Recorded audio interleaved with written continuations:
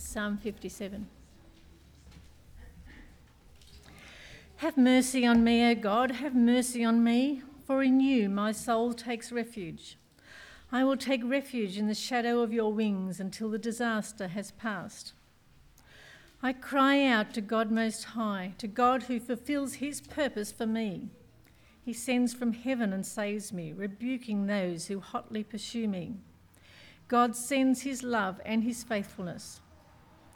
I am in the midst of lions. I lie among ravenous beasts, men whose teeth are spears and arrows, whose tongues are sharp swords.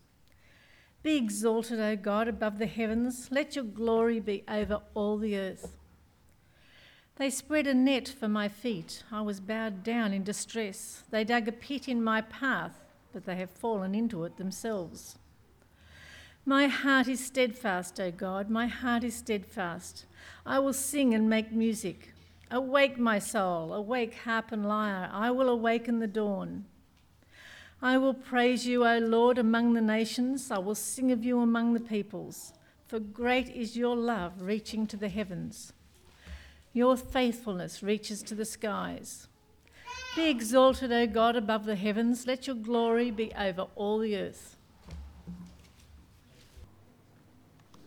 Well, let's pray and think about Psalm 57. Let's pray. Lord, we thank you for this day and for this time that we can share together this morning, together as your people. Lord, we pray that you'd help us to understand more deeply Psalm 57 and the encouragement that you want us to receive from that this morning. We pray for this in Jesus' name. Amen. When English cricket captain Michael Clarke was interviewed recently, it was just after they'd had defeated the English in the Test series 5-0. It was a good result for Australia. What's that, sorry? Yeah, he was the Aussie captain. Did I say English? Oh, I'm not out of the blocks as well as I could be.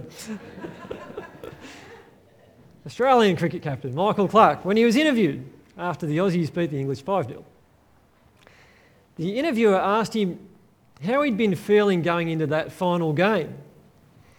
And Michael Clarke responded by speaking about sleep. He said that he never sleeps well before a big game, and that once again, even the night before the last game when they were winning, he'd slept badly the night before, even though they'd also won that game. And I thought, gee, isn't that interesting? There, from someone pretty cool, he's got tattoos and a groovier haircut than I do. He's a pretty cool guy. He gives a very human response, doesn't he? He actually loses sleep before something that's a bit of a big deal.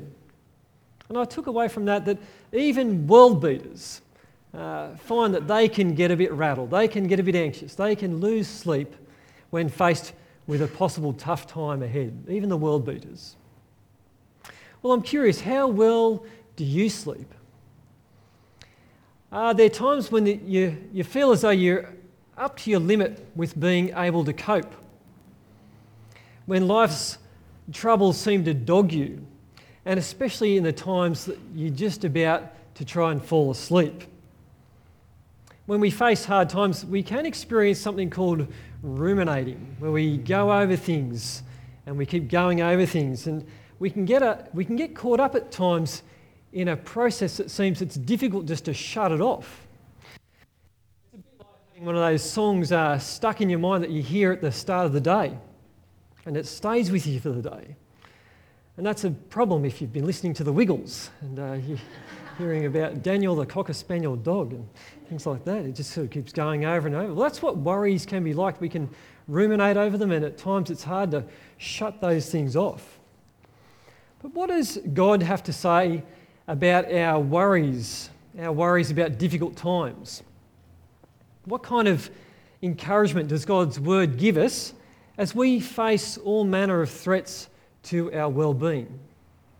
Well, Psalm 57, in it we see a response from one of God's faithful people to difficult times that he's experiencing when he's beset with all kinds of worries. And we can learn some good things today about his response to God.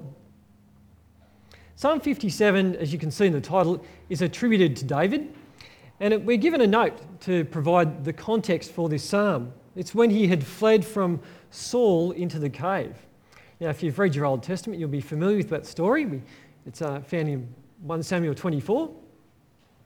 The situation is that David and some of his men are on the run from Saul. And it's a frightening situation for him because Saul's mustered together 3,000 chosen soldiers to form a fighting force to headhunt David. And if you think about his situation for a while, to be on the run to preserve your life would be an extremely terrifying situation. On the run, David makes it into a cave, and Saul, surprisingly, finds himself going into the same cave. As the Americans say, Saul was going there to go to the bathroom. It wasn't quite a bathroom, but we'd say he was going to the toilet. Saul was going to the cave to relieve himself, but David was there as well. And so David sneaks up behind him and cuts off the corner of his robe. Later, when they're out of the cave and far enough away from each other, David holds up the piece of the corner of his robe so that Saul can see that he's had his life spared, and David makes that point. And Saul acknowledges it and is repentant, but David's known enough of Saul that he still manages to keep his distance and stays on the run. That's the kind of thinking, the kind of stress that we can see David under as this psalm's being written, or at least it's attributed to David. So with that kind of beginning, what we see in this psalm in the first place is that David's under a great deal of pressure. But when he is, we see that he is very real with God. That's the first point. He's very real with God. In verse 1, he says, "Have mercy on me, God. Have mercy on me, for in you my soul takes refuge." David takes a quill or some other writing instrument and he puts down in words what's on his mind. And we can see that he doesn't try to just fight this situation and go it alone. We can see that he's very desperate, and we see that by his repetition of the words, "Have mercy on me, have mercy." Verse 2 is similar in its force. "I cry out to God Most High." There's enough of a problem that David experiences that he wants to get very real with God. He wants to take his concerns to God in a genuine way. What about you and I? Are you real with God? When you face many life stresses, perhaps relationship pain, when things are turning out in life in a way that you hadn't expected they would, or in a way that you didn't want them to turn out, do you bottle these problems up and try to hide from God the things that God already knows? Or do you actually take the time to get real with God as well? That's the approach that David takes. He gets real with God and pours out his heart. The second thing we observe from this psalm is that David lives with the threat, all kinds of threats, but he looks to God. In verse 1 he says, "I'll take refuge in the shadow of your wings until the disaster has passed." And here we see that David's in the process of dealing with the threat. He's waiting for God's help for the disaster to come to an end. In verse 2 he says, "I cry out to God Most High, who fulfills his purpose for me." That could be understood as as David, living with the threat but waiting for God to bring an end to that disaster. He's waiting for God to fulfill it, to bring that to an end. In verse 4 he says, "I'm in the midst of lions, I lie among ravenous beasts." And here the threat's cast in the image of some savage beasts. The lions and the beasts are a metaphor for the threat and the trouble that he faces. But there's a sense in the original expression that even though these threats are around him, he can still get to sleep. I lie among them. He can still get to sleep because he trusts in God. He's got a contentment there in God that despite the fact he lives with them, he can still look to God for comfort. And he's confident that even though he's asking God for help and mercy, he almost believes that God's as good as acted. In verse 6, they spread a net for my feet. I was bowed down in distress. They dug a pit in my path, but they have fallen into it themselves. He lives with a threat from his enemies, but he's looking to God for help, and he's confident that God will help. Now, clearly, God doesn't just wipe out all the troubles that we face in this age. He doesn't just hit the fast forward button on our lives and take us into his glory. We can't have that big list where we'd like to tick off all the things and all the problems we'd like to solve. It's not that simple in life, is it? We also live with all manner of threats, challenges and problems. And like Michael Clarke, the Australian cricket captain, thank you for the correction on that, he lost sleep before the big game, and we might lose sleep and worry at times too. It's true, isn't it? But I think perhaps this morning the challenge from God's word is to learn something from David. Even though he lives with the threats, he still looks to God to help him. And that's the right place to be. In fact, point 3 in the outline is David is confident in the midst of strife. He's confident in God, even though he faces all kinds of strife. In verse 1, his soul takes refuge in the shadow of God's wings, which is a picture of a bird that's got its wings over its little chicks and it's protecting them. And he knows that the disaster won't go on forever. In verse 6, he's confident that his enemies are going to fall into a trap before he himself falls down. He's confident in God even in the midst of crises. And as Christians, we also have reason to be confident in God. It's because of what God's done for us, isn't it? It's because of the gospel of the Lord Jesus. It's good enough to enter into this hard and difficult world to deal with our sins that we might enjoy forgiveness and new life with God. We can be confident in God. We've seen his love in history as we look back. We see him apply that work of Christ to our lives through his Spirit. We can also be confident in God even if we face all kinds of strife as well. The Apostle Paul was confident in God, even though he was living in the midst of many difficult threats. He remained confident. This is what he says in 2 Corinthians chapter 4, 13 to 18. With the same spirit of faith, we also believe and therefore speak.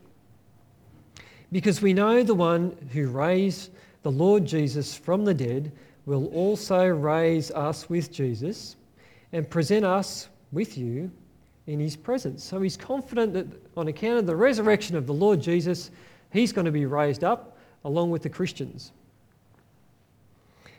And he writes to the Corinthians, he says, all this is for your benefit, so that the grace that is reaching more and more people may cause thanksgiving to overflow to the glory of God. He says, therefore we do not lose heart, though outwardly we are wasting away, yet inwardly we are being renewed day by day. For our light and momentary troubles are achieving for us an eternal glory that far outweighs them all. So we fix our eyes not on what is seen, but what is unseen. For what is seen is temporary, but what is unseen is eternal. Paul remained confident in God, even in the midst of so many difficulties. And he fixed his eyes on what's eternal. He knew that these things will pass away and he'll enjoy being with the Lord in glory at the end. Well, as David is confident in God, he also lets his confidence overflow in praise. And he breaks into praise in the middle of the psalm. There's a hymn that we sing, or a chorus that goes with 5. Be exalted, O God, above the heavens. Let your glory be over all the earth. And the second half of the psalm continues this theme of praise to God. In verse 7 he says, my heart is steadfast, O God, my heart is steadfast. I will sing and make music. Awake my soul, he stirs himself up. Awake, harp and lyre, and I will awaken the dawn. Normally the dawn wakes us up, but he's saying, I'm all excited in God, he's going to wake the dawn up. Verse 9, I will praise you, O Lord, among the nations. I will sing of you among the peoples. For great is your love, reaching to the heavens. Your faithfulness reaches to the skies. Be exalted, O God, above the heavens. Let your glory be over all the earth. Well, there are times, aren't there, when God answers our prayers in the way that we'd like them to be answered. And it seems that when they're answered the way we like them the best, it's more natural, isn't it? It feels more natural to come and praise God and to praise his name during those times. In fact, I can remember, it was probably, how old's Toby Chapman now? Is he about 11? Did he have his 11th birthday? I think it was 11 years ago when we were sitting in the service and his grandmother Lynn's mobile phone went off. There wasn't a raised eyebrow. No one got bothered by that because there was news that little baby Toby was born right in this 10:30 service. And so the day that we sang during that service, it was very natural to rejoice in the Lord. There was an answer to prayer. Things had worked out pretty well for Toby and have done since. And it's times like that when it's easy and it comes naturally to rejoice in the Lord. Well, David lets his confidence overflow in praise to God as well. And as he does so, it's interesting to note something that he desires. In verse 9, we see that he desires that all people know about God's glory. In verse 9, he says, I will praise you, O Lord, among the nations. I will sing of you among the peoples. For great is your love, reaching to the heavens. Your faithfulness reaches to the skies. David's got a desire that other people also hear about the glory of God as well. It's a good desire. God's promised in the past to Abraham that all peoples would be blessed through Abraham. At Mount Sinai, God said to Israel, for although the whole earth is mine, you will be for me a kingdom of priests and a holy nation. And a priest was to serve his nation by being separate, and Israel's to serve the world by being separate and living under God's kingship and being a light to the world to do that. And it was God's desire for Israel to be that light to the nations. We see that in Isaiah 49:6. It says, I will make you as a light for the nations, that my salvation may reach to the ends of the earth. And when the Queen of Sheba visits Israel, we see something of the high point in Israel's life where she is being a light to the nation, living under God's kingship. And here in Psalm 57, David's also got that concern that all kinds of people know about God's glory. Israel unfortunately failed to be the light. But David still got his concern that God's name's praised before the nations. And ultimately, even people like us, we're not necessarily Jews. I think the minority would be. I mean, the majority of us wouldn't be Jews. We actually are the nations who've become members of God's family. Through the work of Jesus, we come into God's family. And we have a role. The Apostle Peter tells us about that role in 1 Peter chapter 2, verse 9. He says, but you are a chosen people, a royal priesthood, a holy nation, a people belonging to God, that you may declare the praises of him who called you out of darkness into his wonderful light. It was David's desire for all kinds of people to know about God's glory, and that ought to be one of our desires as well. As we speak about the good news, as we speak about the gospel to all kinds of people, that's a way of declaring God's praise, isn't it? It's a way of declaring what God's done, that we might enjoy life with him. And so we ought to have a concern that others would also know the Lord as well and praise God too. Well, as we continue to grapple with this psalm, we see a difference concerning the place of prayer and enemies. And I raised the question in point 6, how are we to pray to God if we've got enemies? Verse 3 speaks of God rebuking those who hotly pursue David. In verse 6, there are those who dig a pit in his path, but who fall into it themselves. David's got some enemies. But the thing is, we're at a different stage of salvation history to David, aren't we? David lived at a time of the shadow of the kingdom of God. the reality of the kingdom of God's come in Christ. And Jesus tells us now that if we've got enemies, well, then we should love our enemies and we should pray for them. Ultimately, we do have an enemy. We can pray against the devil. We can pray against his sway over people who don't yet submit to Jesus as Lord.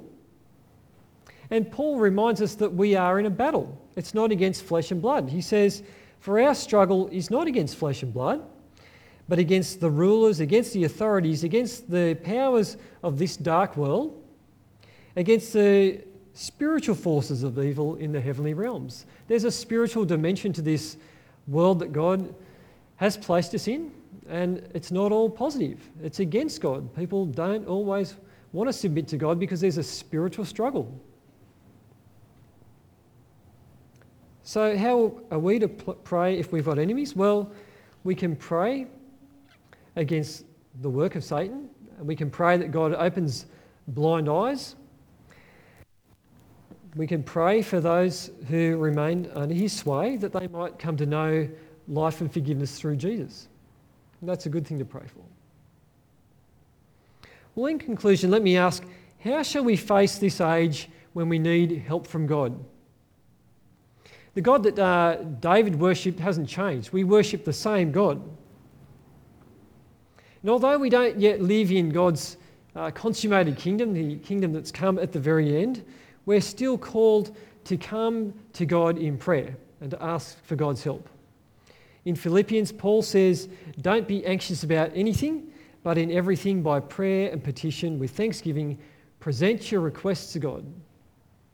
And the peace of God, which transcends all understanding, will guard your hearts and your minds in Christ Jesus. Although we're not there yet, we're still called as God's children to come to him in prayer and to pray about all manner of threats and struggles that we face.